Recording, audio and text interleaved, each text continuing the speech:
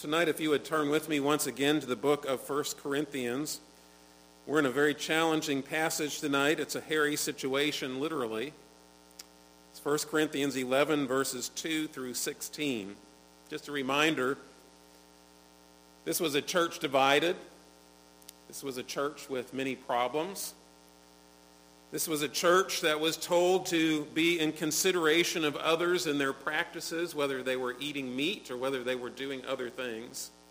This was a church that was reminded that in Christ is found wisdom. And they were told, leading up to this text, that in everything they did, they were to glorify God. And in fact, they were to imitate the author of this letter, the Apostle Paul, insofar as he imitated Christ. But we also know he was answering many questions of his day. And I have to say, I feel in many ways inadequately qualified to address this text. It is very difficult. And I don't have all the answers. And frankly, I wish I had 2 or 3 more weeks to spend just on this particular text to look at it for tonight. One of the questions I think that is brought up is, what about the times when there might be feminism or gender issues in the Corinthian culture? Are those things new in today's life and today's experience? Or did they happen long ago?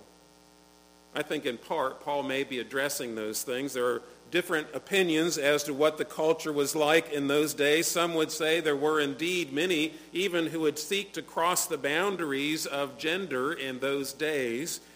And here he is addressing that in the church in Corinth. Hear these words. Now I commend you because you remember me in everything and maintain the traditions even as I delivered them to you. But I want you to understand that the head of every man is Christ. The head of a wife is her husband, and the head of Christ is God. Every man who prays or prophesies with his head covered dishonors his head. But every wife who prays or prophesies with her head uncovered dishonors her head, since it is the same as if her head were shaven. For if a wife will not cover her head, then she should cut her hair short. But since it is disgraceful for a wife to cut off her hair or shave her head, let her cover her head. For if a man ought not to cover his head, since he is the image and glory of God, but woman is the glory of man. For man was not made from woman, but woman from man. Neither was man created for woman, but woman for man. That is why a wife ought to have a symbol of authority on her head because of the angels. Nevertheless, in the Lord, woman is not independent of man, nor man of woman. For as woman was made from man, so man is now born of woman. And all things are from God. Judge for yourselves. Is it proper for a wife to pray to God with her head uncovered? Does not nature itself teach you that if a man wears long hair, it is a disgrace for him? But if a woman has long hair, it is her glory. For her hair is given to her for a covering. If anyone is inclined to be contentious, we have no such practice, nor do the churches of God. I'm sure as you read these words, as I have over and over again this week, you understand all the things that are presented here and can present them to others. If not, let's pray together that we might understand this passage. Lord, as we consider your word, we thank you that the things necessary for our salvation are clear. That Jesus Christ came to save sinners from their sins, and that whosoever believeth in him shall not perish but have eternal life. And Father, we thank you that you have given us words on doctrines that may not be so clear, but we thank you that you have spoken, and pray that your Spirit would open our ears and hearts to hear and understand your word, that we might apply it to our lives and we might submit to you. For Lord, this is a part of your word, inspired by your Spirit, and Lord, is our authority over us in Christ, in whose name we pray. Amen. Well, as you know, this passage is very controversial. You see, we are in the midst of a revolution in our culture against the traditions and practices not only of marriage and family, but of the roles of men and women in every sphere of society. And it seems as though in the last few years it has gone at light speed, how things have changed and how these traditions and these concepts have been changed legally by definition in our dictionaries and even in the practices of places we would not suspect. There are people in our own church who can tell you that their families have been impacted in very powerful ways in this attempt to undermine the created order when it comes to gender and marriage and family and the roles of men and women. The church, of course, is at the center of this attack.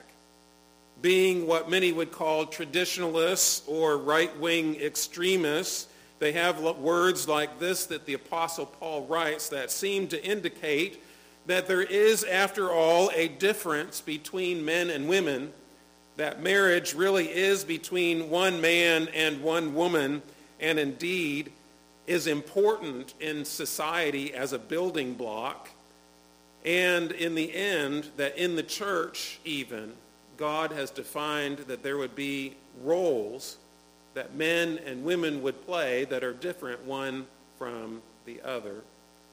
So with all this in mind, all this controversy, how dare we address it? We address it because God addresses it in his word. Jennifer, as I mentioned to her over and over again this afternoon, I don't feel ready to preach this sermon. She said, well, why didn't you just skip it?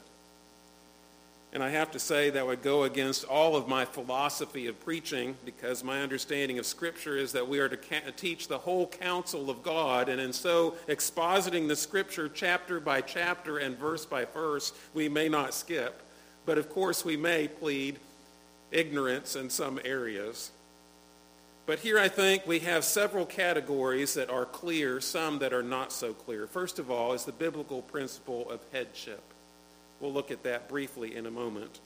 The other points in my outline are these. One, we're going to discuss things concerning the man's uncovered head, and we're going to discuss things in opposition to that about the woman's covered head. We're going to look at several doctrines and several points, and then we're going to try to tie it all together. But the first one is a foundational principle, and that is the principle of headship. Look with me at verse 2.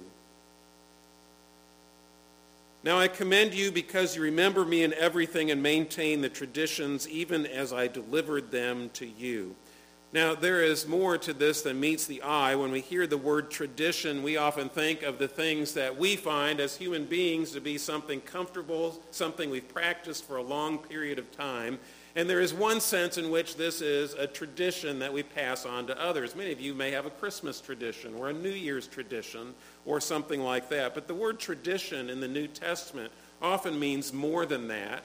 It means the apostolic teaching, or the things that were brought to this church from the Apostle Paul as true in connection with the Old Testament and the doctrines and teachings revealed to him by the Holy Spirit through Christ. And so when he says, I commend you because you remember and maintain these traditions, he's basically talking about the doctrines and teaching of the church. And this is kind of surprising here in this part of Corinthians, because up to this point, it seems as if Paul has had a lot to condemn them for. And in fact, he will do that in the next section of Scripture regarding the Lord's Supper.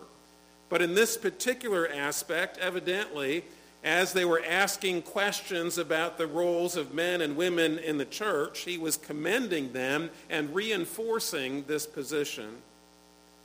And of course, the principle that he's describing is what we now call headship. Verse 3 says this, I want you to understand that the head of every man is Christ, the head of a wife is her husband, and the head of Christ is God. You see, when he talks about headship, he's talking about authority to which we must submit. When someone is our head in this sense, that means they are the one who has authority over us, and we submit ourselves to them lovingly and freely because in this case, the head is Christ. Notice what it says. The head of every man is Christ. That means, man, you are not God. Man, you are not the Lord of your life. In essence, when you have trusted in Jesus Christ, you have not made him Lord. You have realized that he is the Lord, and thus you have submitted to him, hopefully in all things, but as you are being sanctified, you will more and more submit to his word and to his way, because you love him, and thus you love to follow his commands. But then he says the next thing, and this is where we start to get into the modern controversy of our culture today. It says the head of a wife is her husband.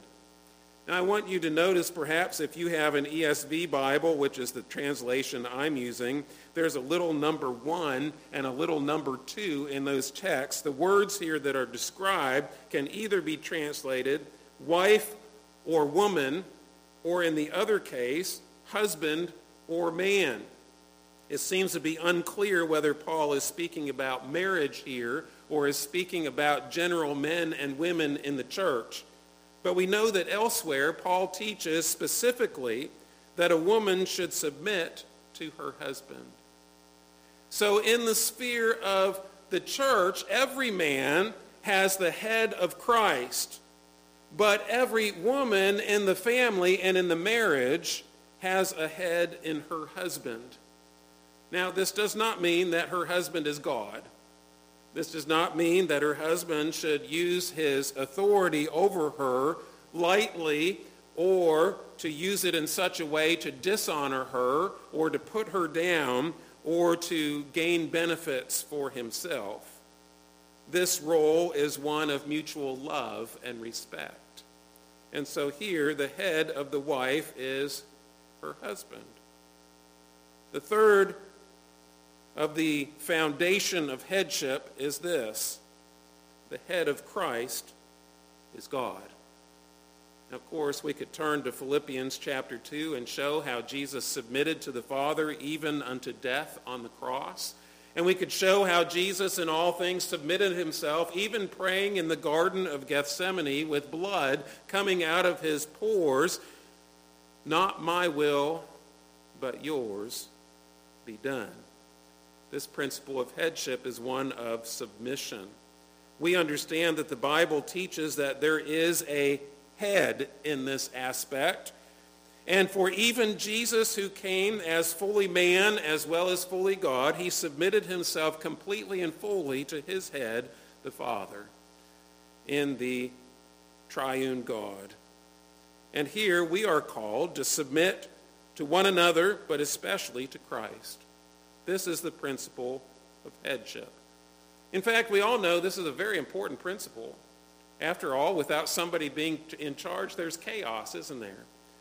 Imagine you're in a classroom with 25 young students in elementary school, and in that classroom, imagine if the children were taught that no one was in charge, that they did not have to submit to anyone, that no one was their head. It was just a free-for-all.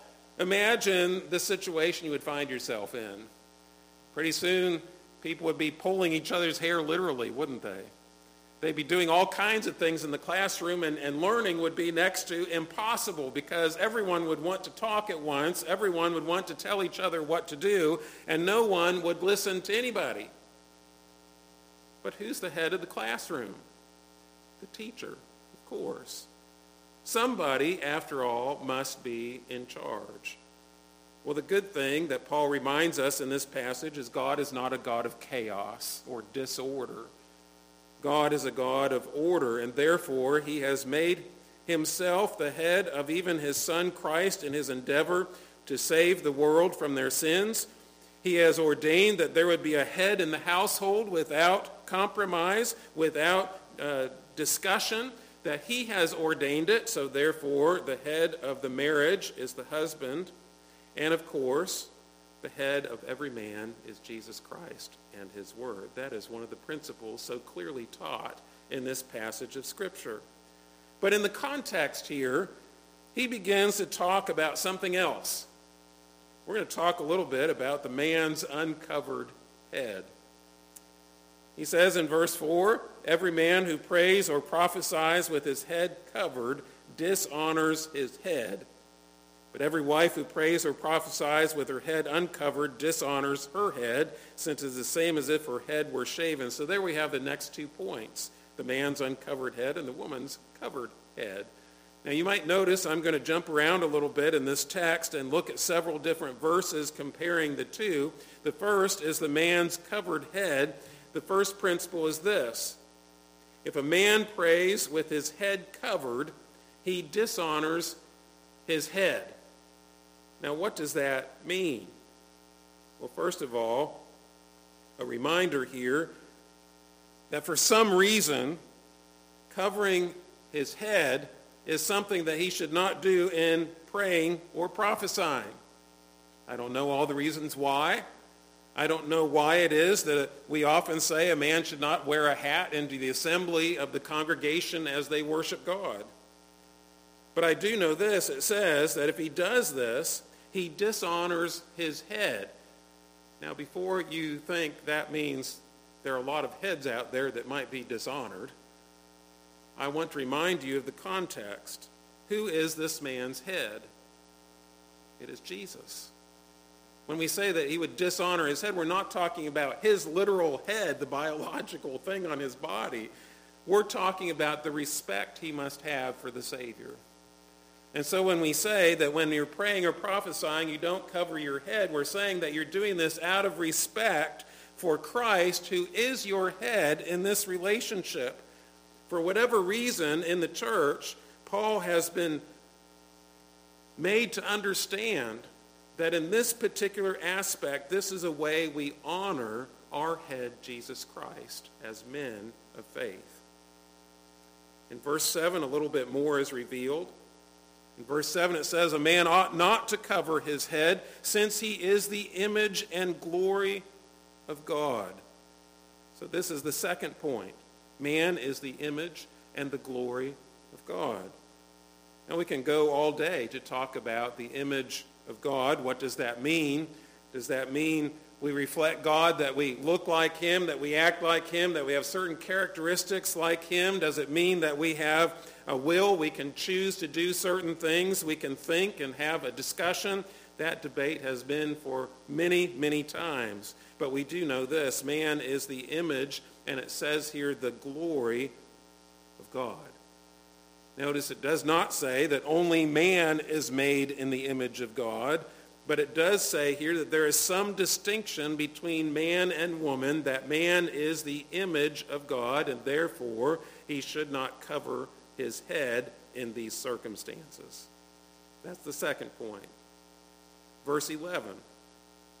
Nevertheless, in the Lord, woman is not independent of man, nor man of woman. The third point is this: man and woman are not independent from each other. That is, they are complementarian. You might hear these words. It is opposed to the word egalitarian, which says basically men and women are equal in every facet and every opportunity to understand the roles of men and women. But in scriptures, it is a complementarian view. That is, that men and women need each other.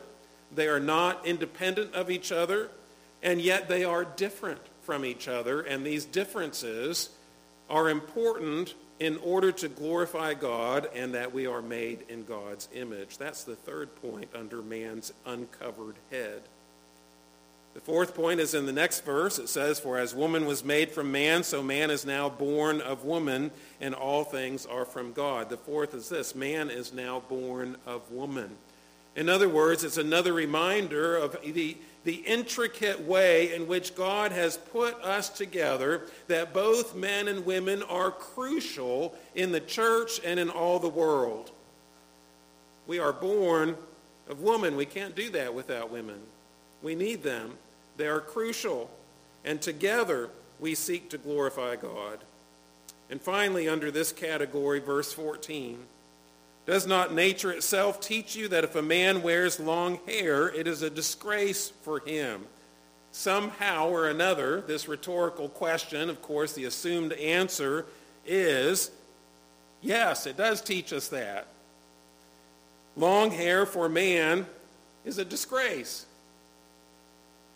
Now, what exactly that means and what context we mean it, especially when we look at the teachings of Nazarites in the Old Testament and so forth, we perhaps struggle with these things, but this is perhaps why some of us who are fuddy-duddies sometimes like to see our children get haircuts. Is this not true? But the idea here is that some way or another, the way that man either covers his head or doesn't cover his head, and the way he wears his hair, even these things make a difference in how we glorify Christ and we see him as our head. Now, I have to say, again, I don't have all the answers. I don't know how much of this is perhaps cultural, especially to Corinth, or how much may not be. I do know that there are everlasting principles contained in every portion of God's Word. And therefore, these words are important, particularly to understand the complementarian view of men and women, and the fact that in some way, even as we pray and prophesy, the way that we glorify Jesus is in part defined by our biological sex and how God has created us in the created order.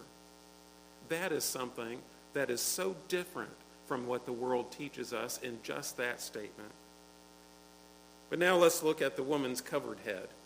This is the question that people ask me, and I don't always have the answers to. Should women wear something on their head when they come into church? Now, I have to say there are many different questions or ideas that we could come up with this. First of all, one of the questions is Paul describing a worship service? John MacArthur, one of the commentators that I like to read, says no. In fact, he says this particular passage is dealing with informal settings of the church where people are gathering and prayers and prophesying is taking place, such as perhaps a synagogue in which there were not enough men to form a synagogue, an official worship service, and women were praying together. Or perhaps a situation where there was prophecy, like when Agabus was prophesying and telling the apostle that if he were to go to Jerusalem, he would be bound. It was not necessarily in a worship service. John MacArthur says this. I don't know if I agree. But it's interesting that he has different reasons or qualifications for women as they pray and they prophesy. One thing to note here is that in the early church, women were participating in these practices. I don't think it was necessarily in the worship service, but it was in the assembly of the congregation. And he says here in verse 5, "But every woman who prays or prophesies with her head uncovered dishonors her head, since it is the same as if her head were shaven." Again, to take this in context, who is the woman's head? If she is married, one of her heads is her husband.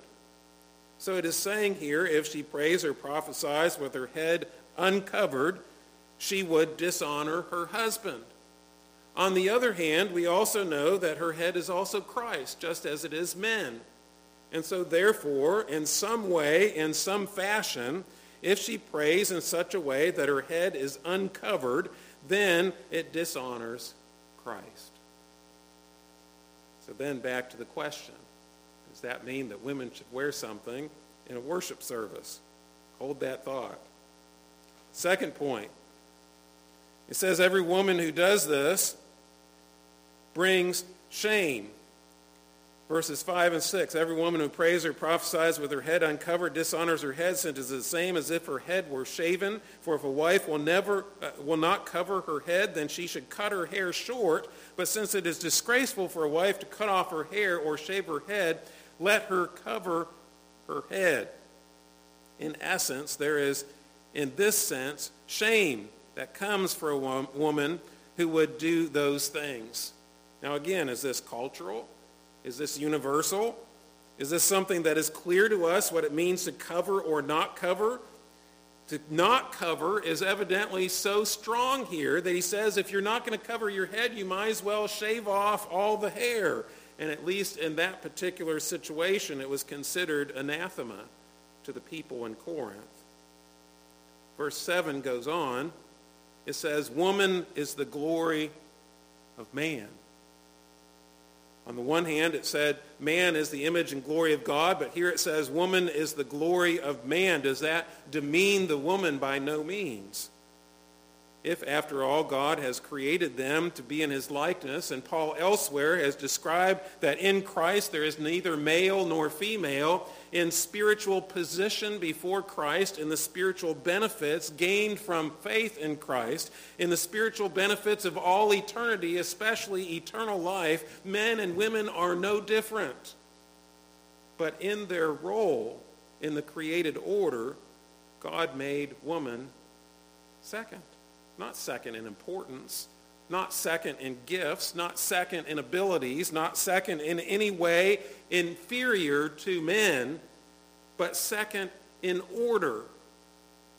Therefore, verses 8 and 9 say this: For man was not made from woman, but woman from man. Neither was man created for woman, but woman for man. So the principle there is woman was first made from man. You heard the words of Genesis 2. God took the rib from the man, sewed up the place where the rib had been, and out of that rib he formed a woman. And of course, it was very good. It also describes in Scripture that woman was made for man. This is because man was lonely. It was not good that man should be alone. In essence, it's a reminder that woman was made because in one sense, God realized that man was incomplete without her. And so he made her to fill and fulfill and complement that man so that together they may glorify God. So in that essence, we understand that in the created order, of course, woman is not inferior. She is just as crucial, just as important, just as fabulous in the eyes of God as man. Verse 10 then tells us this very strange thing. That is why a wife ought to have a symbol of authority on her head because of the angels. Now I have to tell you that the word symbol is supplied in the English to help us understand this a little better. It actually says the wife owes a debt to have authority on her head. A woman ought to have this authority upon her head. So some way, some purpose, there ought to be some measure of authority upon her, whether that is an object, whether that is something to express particularly this concept that her head is her husband or her head is Christ. Some way, some purpose, he says, there ought to be something of this on her head. And then he says this very strange phrase to our ears, because of the angels. And you might ask yourself the question that I've asked myself, what in the world do angels have to do with it? I've heard all kinds of discussion on this topic. I've heard discussion that perhaps the word here, which is also the word in Greek messengers, is described. Maybe it's those who would come in and observe what they're doing and understand that as these observers would come in, they could go tell others how there was order in the church and how they loved and respected one another according to the created order. I don't know if that's what he means. I think he really is speaking of angels. And of course, one of the great things about angels, at least the angels that serve the Lord and have not fallen in their sin, these angels are known for their submission to God. What God tells them to do, they do. And because of these angels, we must look at them as the examples that they serve, just as Christ does, as those who would submit themselves to authority. And so therefore, in this sense, there should be a symbol or authority on the woman's head. That's letter E in your outline. Letter F is the next verse. Verse 13, not the next one, the verse 13. Judge for yourselves, is it proper for a wife to pray to God with her head uncovered? Somehow, some way, these Corinthians knew in their hearts that Paul's teaching about this subject is proper. It is proper for a wife to pray with her head covered and not uncovered. Was, again, this a cultural thing? Was this an understanding that they had that we perhaps have lost today? I don't know. And finally, verse 15. If a woman has long hair, it is her glory, for her hair is given to her for a covering. A woman's long hair is her glory. I have to say I'm not a woman. I don't do women's hair. I don't have anything to do with that, but I do know that women agonize over their hair in ways that men do not. There are some men that do, but I know that in some ways they agonize over whether to have a longer hairstyle, a shorter hairstyle, or how it looks, whether it should look a certain color or certain curls or certain whatever it might be. And it's partly because God has made them in such a way that it is important to them. He declares it to them to be a covering and glory. In this sense, I tend to fall in the camp of this, that when it talks about a woman having her head covered, I think it talks about her hair. I don't think necessarily, unless it's for circumstances that are unforeseen or unexplainable, perhaps because of medical issues or because of other problems, a woman should consider whether or not she should shave her head, because this hair God has designed for her glory. Now, I don't know that I'm going to stand on a hill and die there on that particular point of doctrine, but I think there is a sense in which God is saying men and women are different even in this manner, that by God's grace he has designed women in such a way that their hair presents to them an opportunity for beauty and wonder, and to behold those things is a glory for her and for her husband. It's a way to lift up the woman and not to demean her. So now what do we do with all this? Should women wear something on their head in worship? That's the question that's always asked from this passage.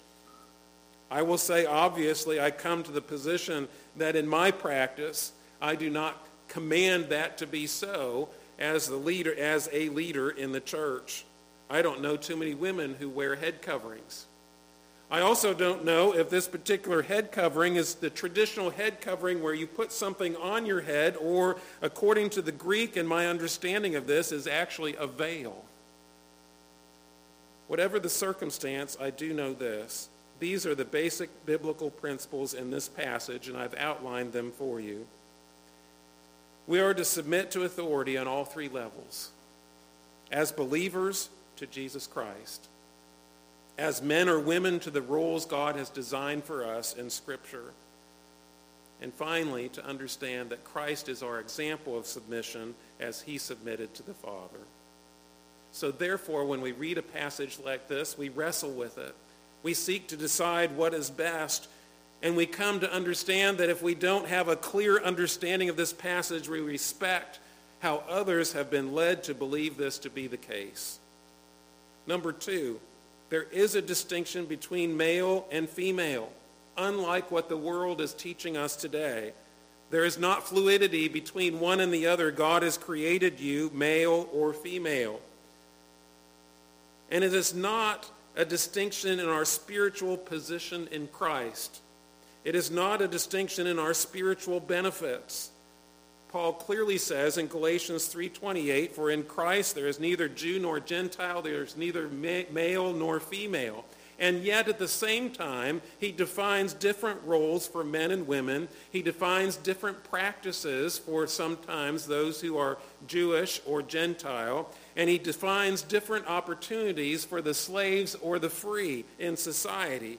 So he recognizes that these different concepts or these different identities do exist today, but in Christ those identities do not negate our benefits in our faith. But there are distinctions in our roles. Third, men and women complement each other before God. Because they are different, because they do have different roles, then they work together for God's glory. It's not competing one against the other or saying one is better than the other. It's merely saying God has created both, and they both are crucial in God's creation, especially in the church. And fourth, even objects of clothing and hairstyle are to glorify God. You see, God had just had Paul write these words, "Whether you eat or drink or whatever you do, do all to the glory of God." You see, first, Jesus is both Christ and Lord. He is our head, and we must submit to him. Secondly, God designed women for men and men to love women, to complement each other in Christ. Finally, again, everything we do, whether we cover our head or not, whether we cut our hair or not, is to be for the glory of God. Let's bow in prayer. Lord, if any of my words have been inconsistent with yours, let them pass away. Let them be forgotten. Let them be not heard from again. If there is any way that you might correct or rebuke me from this teaching, or any of us from our thoughts on this passage, Lord, do so. For your word, not my sermons, not my efforts, not our thoughts, but Lord, your word is designed by the power of your Spirit to train us for righteousness. Help us, Lord, in these ways.